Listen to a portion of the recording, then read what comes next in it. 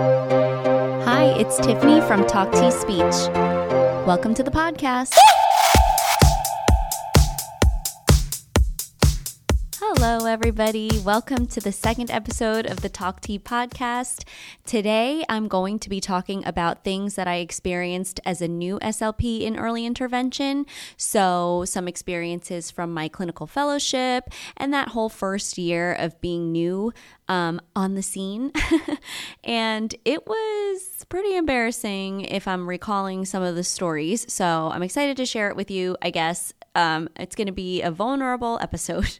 I think I mentioned this in the first episode, but in graduate school, I never had hands-on early intervention experience. So I did work with younger clients at a private practice, but as far as going into a family's home or going to daycare, that was all foreign to me. So I remember before my first session as a clinical fellow, I asked my supervisor, oh, okay, so I just go in and start and people just trust me to provide this therapy? And my supervisor was like, yeah, you're totally ready. You went to school, you have the knowledge, you know more than you think.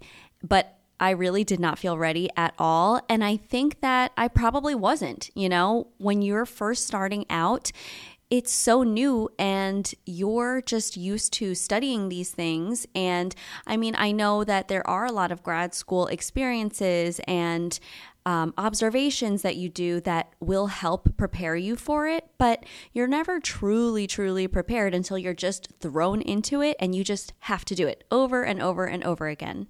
But what's the scary part of early intervention is that you have parents watching you for your sessions. So it's not like you're at a school maybe where the parents aren't just sitting there. You're able to kind of test out your therapy style, the way that you want to run your sessions without an audience. When you're in early interventions and you're in a family's home, there may be parents home, grandparents, babysitters, whoever is free to be there to watch you. So it is a lot of pressure in the beginning. And even later on, I mean, it is a lot of pressure to have someone watching your every move, even if they're not, even if they're not there to judge you, they're in to learn about different strategies for their child. But as a new clinician, a new SLP, it's very, very nerve-wracking. Now on my Instagram, I talk a lot about gaining confidence as a new SLP, and that is not done overnight.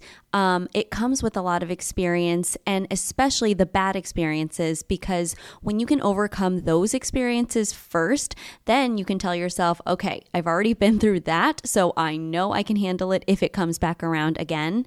So one of my first bad experiences in EI was when I had a child who would not stop tantruming every time I was there. And again, I was so new, so I didn't know how to handle a tantrum. I was trying to entertain this child, trying to bring out all the books and the toys, just anything that I could try to calm him down. But it was like, I guess, 3 to 4 sessions in a row where the whole session was just him being completely upset that I was even there. And one of the worst things about it was the mom told me that this didn't happen with his other therapist. So obviously that sent me down a spiral because I was like, okay, then that means it's me. If it's not happening with his other therapist, then he's tantruming just because it's me and I'm a terrible therapist. I also remember the mom telling me that the other therapist had the child in a high chair for the whole session. And now that I have more experience under my belt, I'm like, wait a minute, why was he in the high chair the whole time? But that's another story for another day. But anyway, what ended up happening was my agency called me and they were like, this family actually wants to switch speech therapists. So they don't want you anymore. Okay, I don't think they were that mean to say they don't want you anymore, but they did say that, oh, mom would like to switch therapists because she feels that he's not benefiting from your sessions since he is tantruming so much. And again, they mentioned that he wasn't doing this with his other therapist, so that, kicked me in the stomach again. Luckily, my early intervention agency has always been really understanding. They told me this stuff happens sometimes, even if you have a really seasoned SLP who knows exactly what they're doing. Sometimes maybe a family just doesn't vibe. That's like, okay, vibe is a word that I just kept hearing from my younger Gen Z cousin. So I'm sorry. I just had to bring that back around. Anyway, basically they were saying that sometimes people just may not always get along. But to me, that didn't feel like the case. I was like, I felt like I was getting along with the family. It's just that this child was tantruming so much, and I just really I didn't have the experience to handle it, because if I could go back, I would do more parent coaching. I would be way more confident about it and let them know tantrums happen. We're going to have good sessions and we're going to have bad sessions. But at that time, when the child was tantruming, I was just like, I don't know, let me bring out my books. Let me bring out my bubbles or something. So when my agency was telling me they don't want you anymore, I was starting to get all choked up, and they were like, please don't feel bad about this. It happens all the time. And I obviously didn't believe them, but it definitely does happen, and it could happen to me again, because no matter how much experience you have, sometimes it is about whether you're getting along with the child and the family and the type of rapport that you've established. And sometimes that's not perfect. And that was a good learning experience for me, because even though I went home and I cried and I was sad for a couple days about it, and it took a hit on my ego, all of that, but I'm still here and I'm still learning as I go, and we all really just have to give ourselves some grace. If I could go back and talk to my younger self, I would tell her that, okay, maybe you do need to go back to the drawing board and see why this child is tantruming so much every time you're there. Are you being too overwhelming? Is the environment too stimulating? Are the activities too challenging or not challenging enough?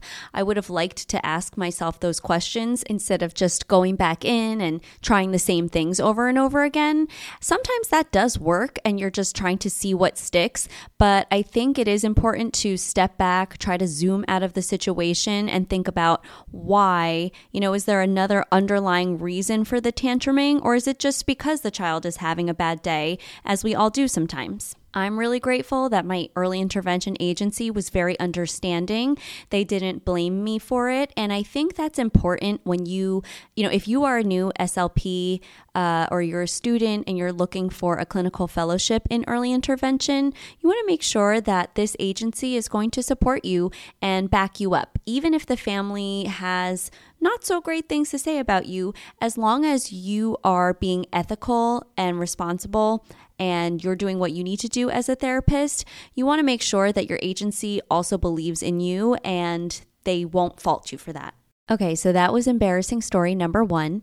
And I guess it's not embarrassing anymore, because that's just part of life. That was part of the whole experience, and why I'm able to feel more confident now, because I had a bad experience and now I know how to handle it better.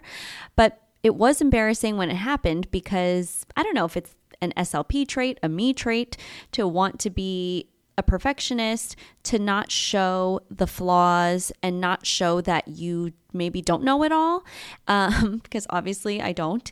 And back then it was embarrassing because this family actually called my agency to say that they wanted to switch speech therapists. So yeah. If you ever find yourself in a position like that, just know that you're not alone. It happens to all of us. And now that I've spoken to other therapists, they tell me it happens whether you've been in this for 1 year, for 20 years. Sometimes these things come up and it's totally normal. But like I said, I definitely would have liked to go back to the drawing board and just challenge myself about why those tantrums were happening. And so if you do find yourself in this position too many times, maybe it's time to go back and reevaluate. But other than that, it's totally fine. It happens. All right, are you ready for embarrassing story number 2?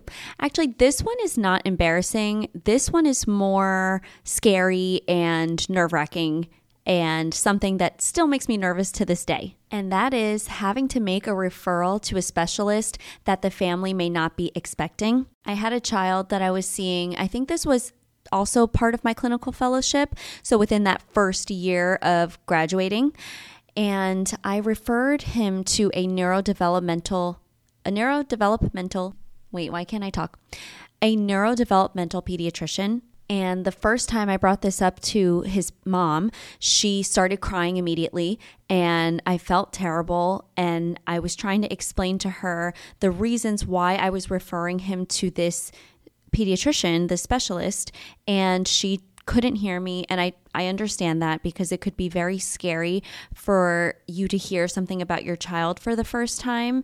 And in early intervention, we are typically the first person to signal that something, that the child may need extra services, because they're so young in early intervention. So we're the first person to flag something going on. So I apologized and I said, I'm so sorry that this was very upsetting to you. You know what? Why don't you take some time to think about it and text me, call me with any questions that you have. I will definitely address them, and it's going to be okay. I mean, I'm just referring to this specialist just to rule out things, but it's going to be okay. And I felt that I was coming from a very compassionate and empathetic standpoint. But by the time I went there for the next session, then she was angry. I did notice before I went to that next session that she didn't answer some of my texts, confirming the session, but I didn't think anything of it. And when I went for the next time, I said, oh, did you think about what we spoke about last time? Are you going to maybe call the specialist and make an appointment, because they have really long wait lists? And she got very, very short with me. She just said, no, we're not going to do that. And there's really no need. I spoke to my friend. This is not something that we need to be doing, and there's just no point. So I was really taken aback, and I said, oh, okay, that's your call completely. I just wanted you to have all of the information, and I really think it would benefit him to get an evaluation. And I remember she was like blocking me from the doorway, and she was saying, why? Why do you think that? How is that going to benefit him at all? And I felt very sweaty and panicky. It was such a different reaction from her, because last week it was immediate crying and I was really trying to comfort her. And then this time the anger came out and I just froze, and I was trying to explain, this is what this specialist will look at, and it's going to be very play-based. So the child won't even know it's an evaluation. He'll just feel like he's playing. We'll get some more answers, and then we'll be able to better serve him. But she wasn't hearing me. She was very, very upset already. And anything that I would have said in that moment just would have gone in one ear, out the other. So it's a long story, but what ended up happening was this family also had a second speech therapist, because I had recommended an increase in speech, but I didn't have availability in my schedule to fulfill that. So they had another speech therapist, and I remember she told me through text, oh, I think we're just going to stick with this other therapist because her schedule works better with us. So I already knew she was very offended by me making a referral. And so they went on with this other therapist. And I think he was very close to aging out anyway. So we would have only had a few more sessions left. So that was the end of our interaction, which is so crazy. Just from like having a good rapport, I liked this family a lot, to immediate anger and being offended and that crazy drama, which, like, if I look back now, being a new mom, yes, I would be definitely really, really nervous if someone said something that, they might see or they might be concerned about something. Yes, I would be really nervous, but the angry reaction was just really unfortunate. So that's one thing to keep in mind, that even if you make a referral that you know is in the child's best interest, you can't control how parents or families may react, because it could be really overwhelming for them and they don't know how to express themselves properly, or they may not be able to hear you. And, in with all of that sadness and emotion, it could be really tough.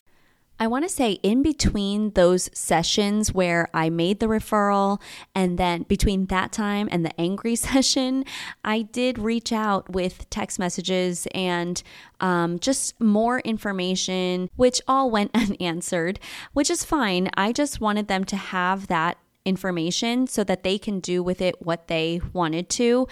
And, fast forward with this family, I have a crazy second ending to this story. A few years later, I ended up working at a private practice for a little bit.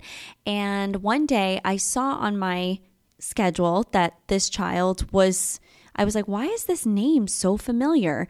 And it was this child whose mom was very angry.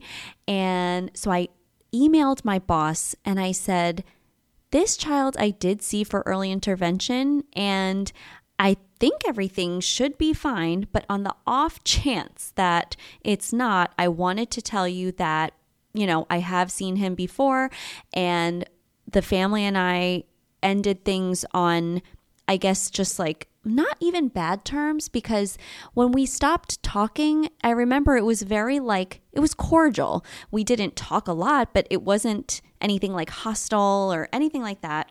So anyway, I told my private practice boss, I've seen this kid before. I think everything should be fine, but just wanted to let you know. Well, sure enough, drama did happen in the waiting room. Luckily, I was not there that night when this drama went down, but the mom had asked, okay, who is going to be his speech therapist in the future? Because I think they were switching from another therapist in office. So they said my name, and she said, oh my gosh, this will not work. My child and this therapist just did not get along. That just was not a good fit. And she was going off in the waiting room where there were a few other parents in there. So she was saying all those things like, I didn't get along with her child, which is really crazy because I remember my first few sessions with him, this child was very just like eager to learn, eager to play. And I recall her saying, oh my gosh, he never opens up to people like this and he feels really comfortable with you. So what I'm trying to say is that sometimes when parents are feeling very, very defensive over their child and you made a referral that they don't agree with, that anger comes back around, and it's not necessarily you, but it's more of a defense mechanism from the parent. So even though I feel in my heart that I did what I could for this child and I felt that I was being very compassionate and patient, it didn't work for this family, and that's where we go back to that word of not vibing with certain people. So my boss at the private practice ended up calling me. She told me what happened and what was said, and I explained my side of the story and how I saw things, and she was extremely understanding, my boss.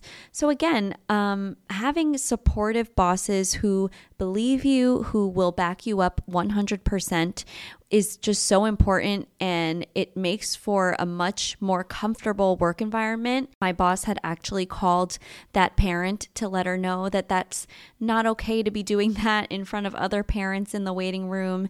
And she did explain, at the time, Tiffany was a new therapist, and if you saw her now, things may be different. I mean, I do look back at that time and I don't know I don't think that I really would have changed anything because I still would have wanted to make that referral.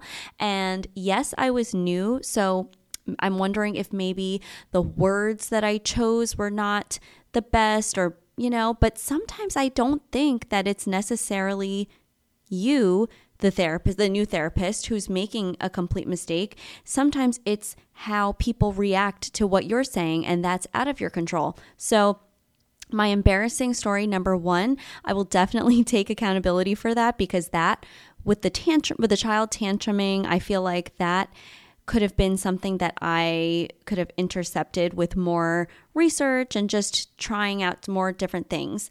This second story, though, where this parent was extremely angry for me and held on to that for a couple of years, I don't even fault my younger self because I feel like that was out of my control.